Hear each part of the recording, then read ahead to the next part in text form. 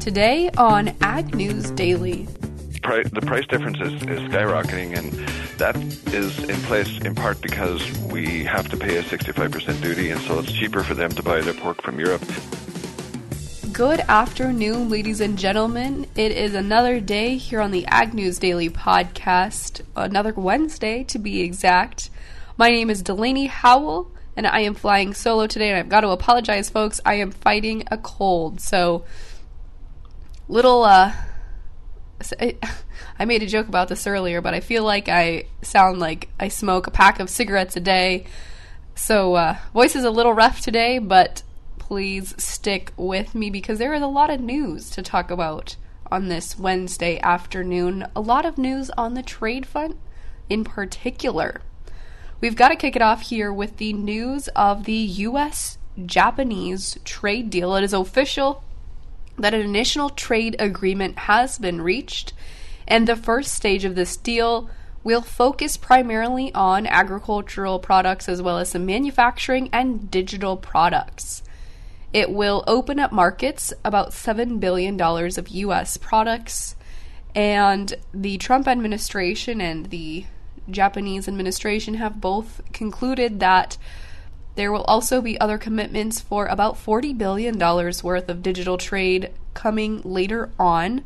But this initial first round of accords will open up, of course, as I mentioned, their agricultural products, primarily reducing tariffs on products such as beef and pork, and eliminate tariffs on goods such as almonds, blueberries, and broccoli.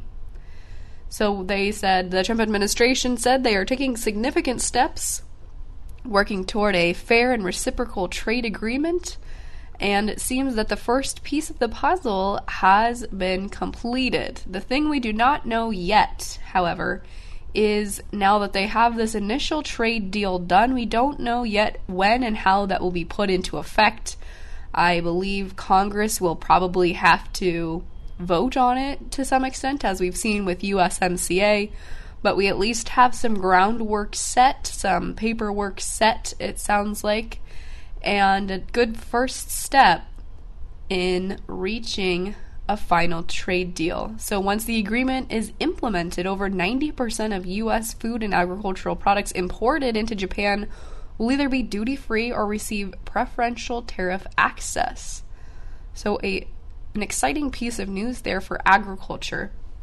Also on the trade front this week is the U.S. and India trade negotiations. They are aiming to quickly move towards some form of a trade agreement, President Trump said after a meeting in New York with the Indian Prime Minister.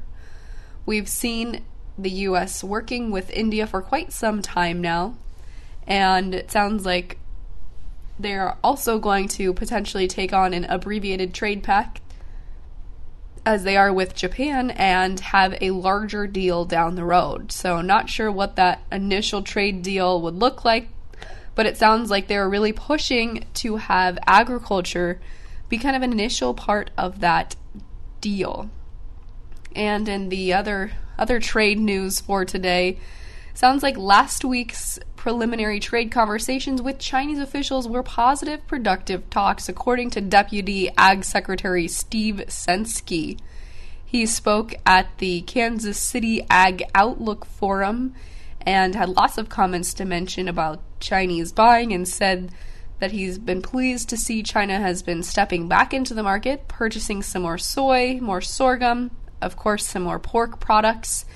And it sounds like the Trump administration is hopeful that China will continue to step in and make some of those big protein purchases.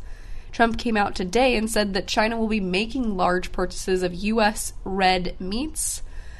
However, it seems like traders are a little hesitant and are more so eager to wait and see that buying actually comes through before the market really gives that news the reaction that maybe it deserves. But since we're talking about things on the beef front, or the meat front, I should say, there's been some interesting hashtags going on right now on Twitter for our Twitter followers or Twitter users. And that hashtag that you may have seen is hashtag fair cattle markets. It has been a hashtag that has been largely trending, created by cow-calf producers and independent cattle feeders who have been turning to the Trump administration looking for some help to even out profits in the beef industry with this social media campaign that really has hit the limelight this week. It's so far garnered thousands of tweets, and a lot of them have been tagging President Trump himself as well as Agriculture Secretary Sonny Perdue. And the message is basically that cattle folks, ranchers are struggling to make ends meet, to meet some of those break-even prices, while the meat packers, those large folks, are hauling in a majority of the profits.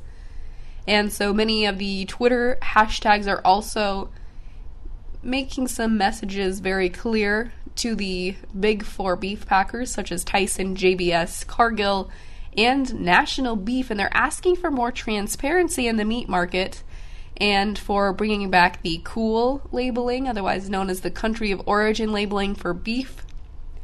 And it seems that we know the USDA is already kind of looking into some of this, as is after the August 9th fire happened at the Tyson's food processing plant.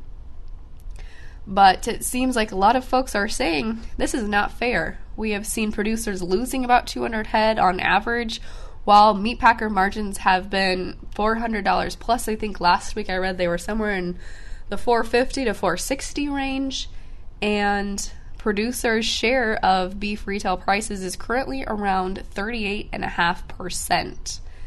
So we're also seeing this week the NCBA president, National Cattlemen's Beef Association president, was meeting with and testifying in front of the U.S. Senate Agriculture Committee during the hearing called Perspectives on the Livestock and Poultry Sectors. So I know that has been also prevalent, at least on my Twitter feed, and so it seems like they are trying to sort some of that out. But again, that hashtag, if you'd like to look it up and see what some of the folks are saying firsthand for themselves, it was again hashtag fair cattle markets. So, looking back over though into the trade front, should have mentioned this earlier when I was doing all of the trade news, but Reuters is reporting today that Taiwan has committed to about $2.2 billion worth of soybean purchases, specifically from Illinois soybean, corn, and corn products over the next 2 years, according to their governor on Tuesday. They said they've been having some independent trade talks between the Illinois Corn Marketing Board and the Taiwan Feed Association, and they've signed some agreements to see both corn, corn-based products, and some soybeans head out the door here over the next 2 years. So that's a great news there for some Illinois soybean producers. Looking through the rest of the news for today, I think that about sums it up. So of course we've got to talk about the commodity markets today. Did they get a bounce from that Japanese trade deal, or did they not? It seems like the markets have not yet reacted to that news. Maybe they will tomorrow, or as we start to see more of those details trickle out. Let's start here with the December corn contract, finished down just a half a cent today at $3.74 1/4. The March up 1/4 of a cent to end at $3.85 3/4. In the soybean pits, the November contract cut 5 1/4 cent to end at $8.89 even, while the January lost 4 3/4 cents to close at $9.03 even. In the wheat pits, the December contract lost 5 cents to end at $4.76 3/4. The March down 5 1/4 to close at $4.83 1/4. Looking over into the livestock pits, lots of green across the screen. The October live cattle contract put on 87.5 cents to close at $1.03 even. The December up $1.07 to end at $1.0850. In the feeder cattle pits, the September contract closed 32.5 cents higher to end at $141.57 The October added 80 cents to close at $142.45. In the lean hog pits, the October contract not quite reaching limit up today to close $2.57 higher to end at $64.57. The December put on $2.30 to close at $71.40. And rounding out our markets, With the Class 3 dairy futures, the September contract was unchanged and at 18.26, October losing a penny to close at 18.09, and the November contract closed 6 cents higher to close at 18.08. Now for today's interview, we are going to continue talking about African swine fever, looking at the economic impacts of it with Dr. Dermot Hayes of Iowa State University. Well, folks, today we're joined by Dr. Dermot Hayes from Iowa State University. He's a professor of economics up there, and we are going to crunch some of the numbers behind African swine fever. Dr. Hayes, thanks for taking the time to chat with us today. Sure, I'm happy to. Now, to kick us off, we've talked about African swine fever quite a bit over the past year, but it is having profound economic impacts. And tell us a little bit about the work that you've done looking at what those impacts are or might be. So, we have looked at the data in China in particular on what happened to the size of the Chinese breeding herd and to Chinese pork production as a result of African swine fever, and read many other consultants' reports. And it would appear that China has lost 40 to 50% of its pork production capacity. At first, there was no scarcity of pork because they were killing their breeding herd, but now that the breeding herd has been decimated, the price of pigs and pork in China has skyrocketed. The pig prices now are more than 3 times the U.S. level, and piglet prices are even 4 to 5 times the U.S. level. That has created a budget crisis for consumers there. 60% of the meat they eat is pork, and when the price of pork triples, it adds to their consumer price index, and it adds to concerns about food security. It has created an opportunity for U.S. or Europe or Brazil to export more beef, pork, and chicken into China to compensate for the scarcity of pork. The European pork producers are at an advantage there because they're not paying the duties, the 65% duties that came from the trade war. And so it will be interesting to see if China removes the duties on U.S. pork to allow its consumers to access cheaper pork from the U.S. Because right now European pork prices are about 40 to 50% higher than ours because they're so busy exporting to China. But as you may know, the Chinese government announced its intention to remove some of the duties on U.S. pork, but I don't know if that's happened yet or not. It hasn't yet happened, but we are hopeful that it will. Dr. Hayes, when you look at the price that for domestic pork, you mentioned it has skyrocketed really since the beginning of this outbreak here. When you look at the price of that domestic pork compared then to the U.S. pork that, we are still seeing some get sent over to China, where are those price levels at? Are we seeing that the price of U.S. pork, even with a tariff, is comparable to the domestic pork prices or less comparable? Last time I checked, which was about a week ago, the price of live hogs in China was $1.65 per pound. We're at 50 cents a pound. So the price difference is skyrocketing, and that is in place in part because we have to pay a 65% duty, and so it's cheaper for them to buy their pork from Europe. But also because a lot of our producers use ractopamine, and that's prohibited in China.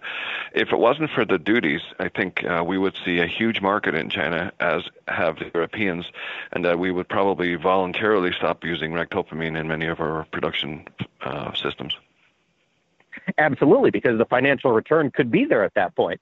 Now, Dr. Hayes, one of the things that we've talked about is the massive stockpiles of frozen pork that China has, and they have recently auctioned some off in advance of their October 1st National Day holiday.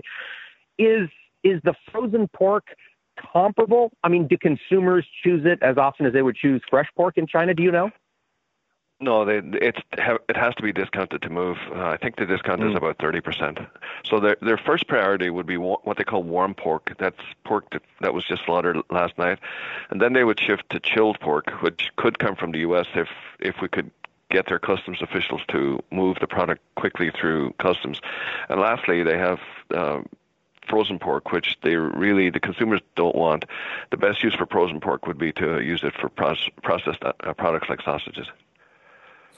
Gotcha. Okay, a little lower quality there, maybe a little more inferior. Dr. Hayes, when you look then at the spread, we've seen outbreaks now reported in South Korea, the Philippines, a lot of other Southeastern Asia countries, as well as, of course, it is somewhat across the countries of Europe.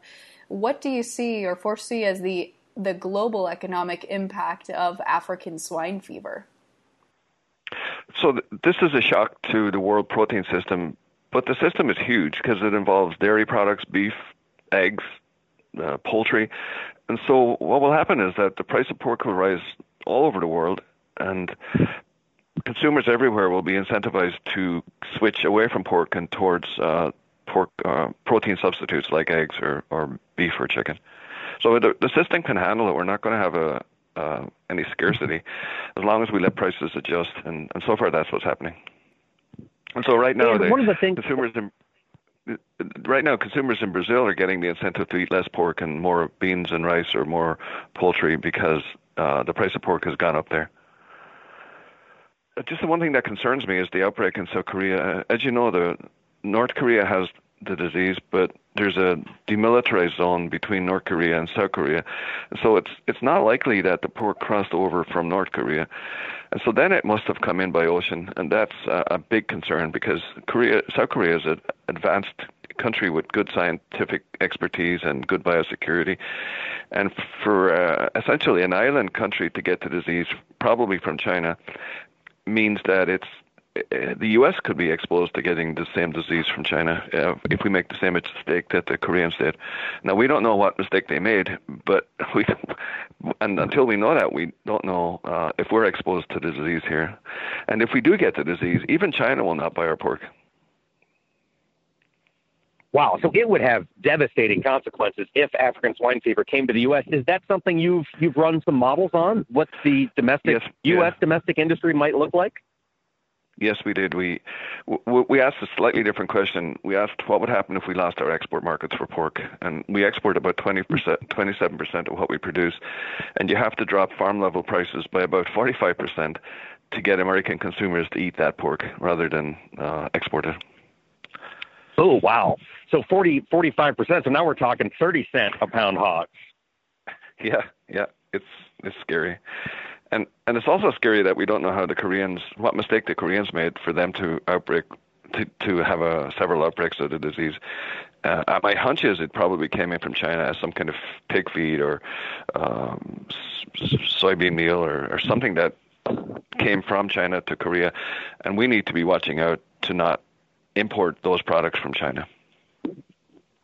Absolutely. Dr. Hayes, looking at some of the other work that you've been following right now, looking at the Iowa State Extension website, I see you've been focusing really a lot on just the economic impacts of this U.S.-Chinese trade war and what that's really having on the global front.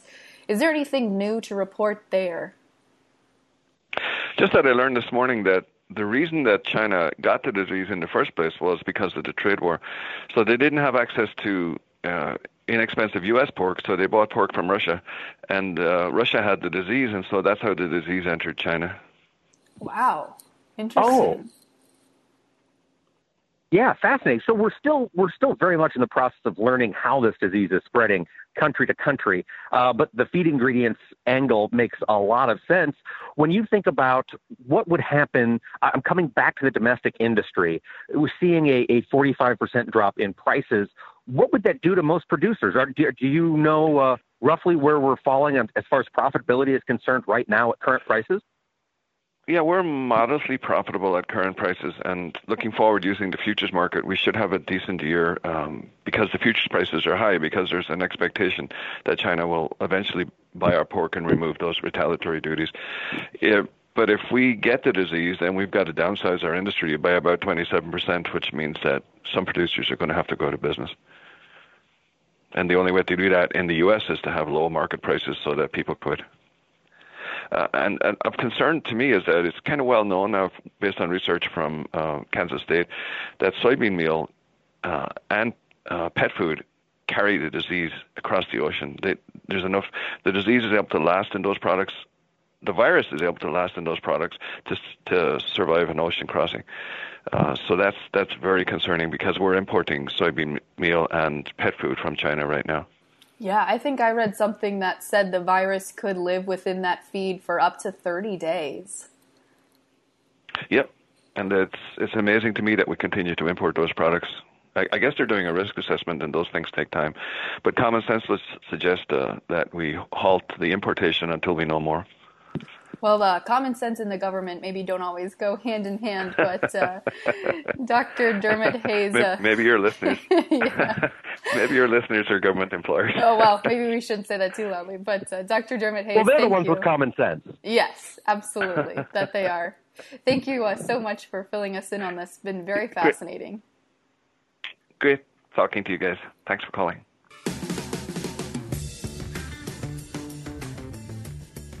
All right, well, a big thank you again to Dr. Dermot Hayes. I encourage you to check out some of his work if you are interested in learning more, or if you want to learn more with Ag News Daily, feel free to check out our website, globalagnetwork.com/agnewsdaily, or catch up with us on social media at Ag News Daily on Facebook, Twitter, and Instagram. With that, folks, I'm going to let you go. We'll see you back here tomorrow.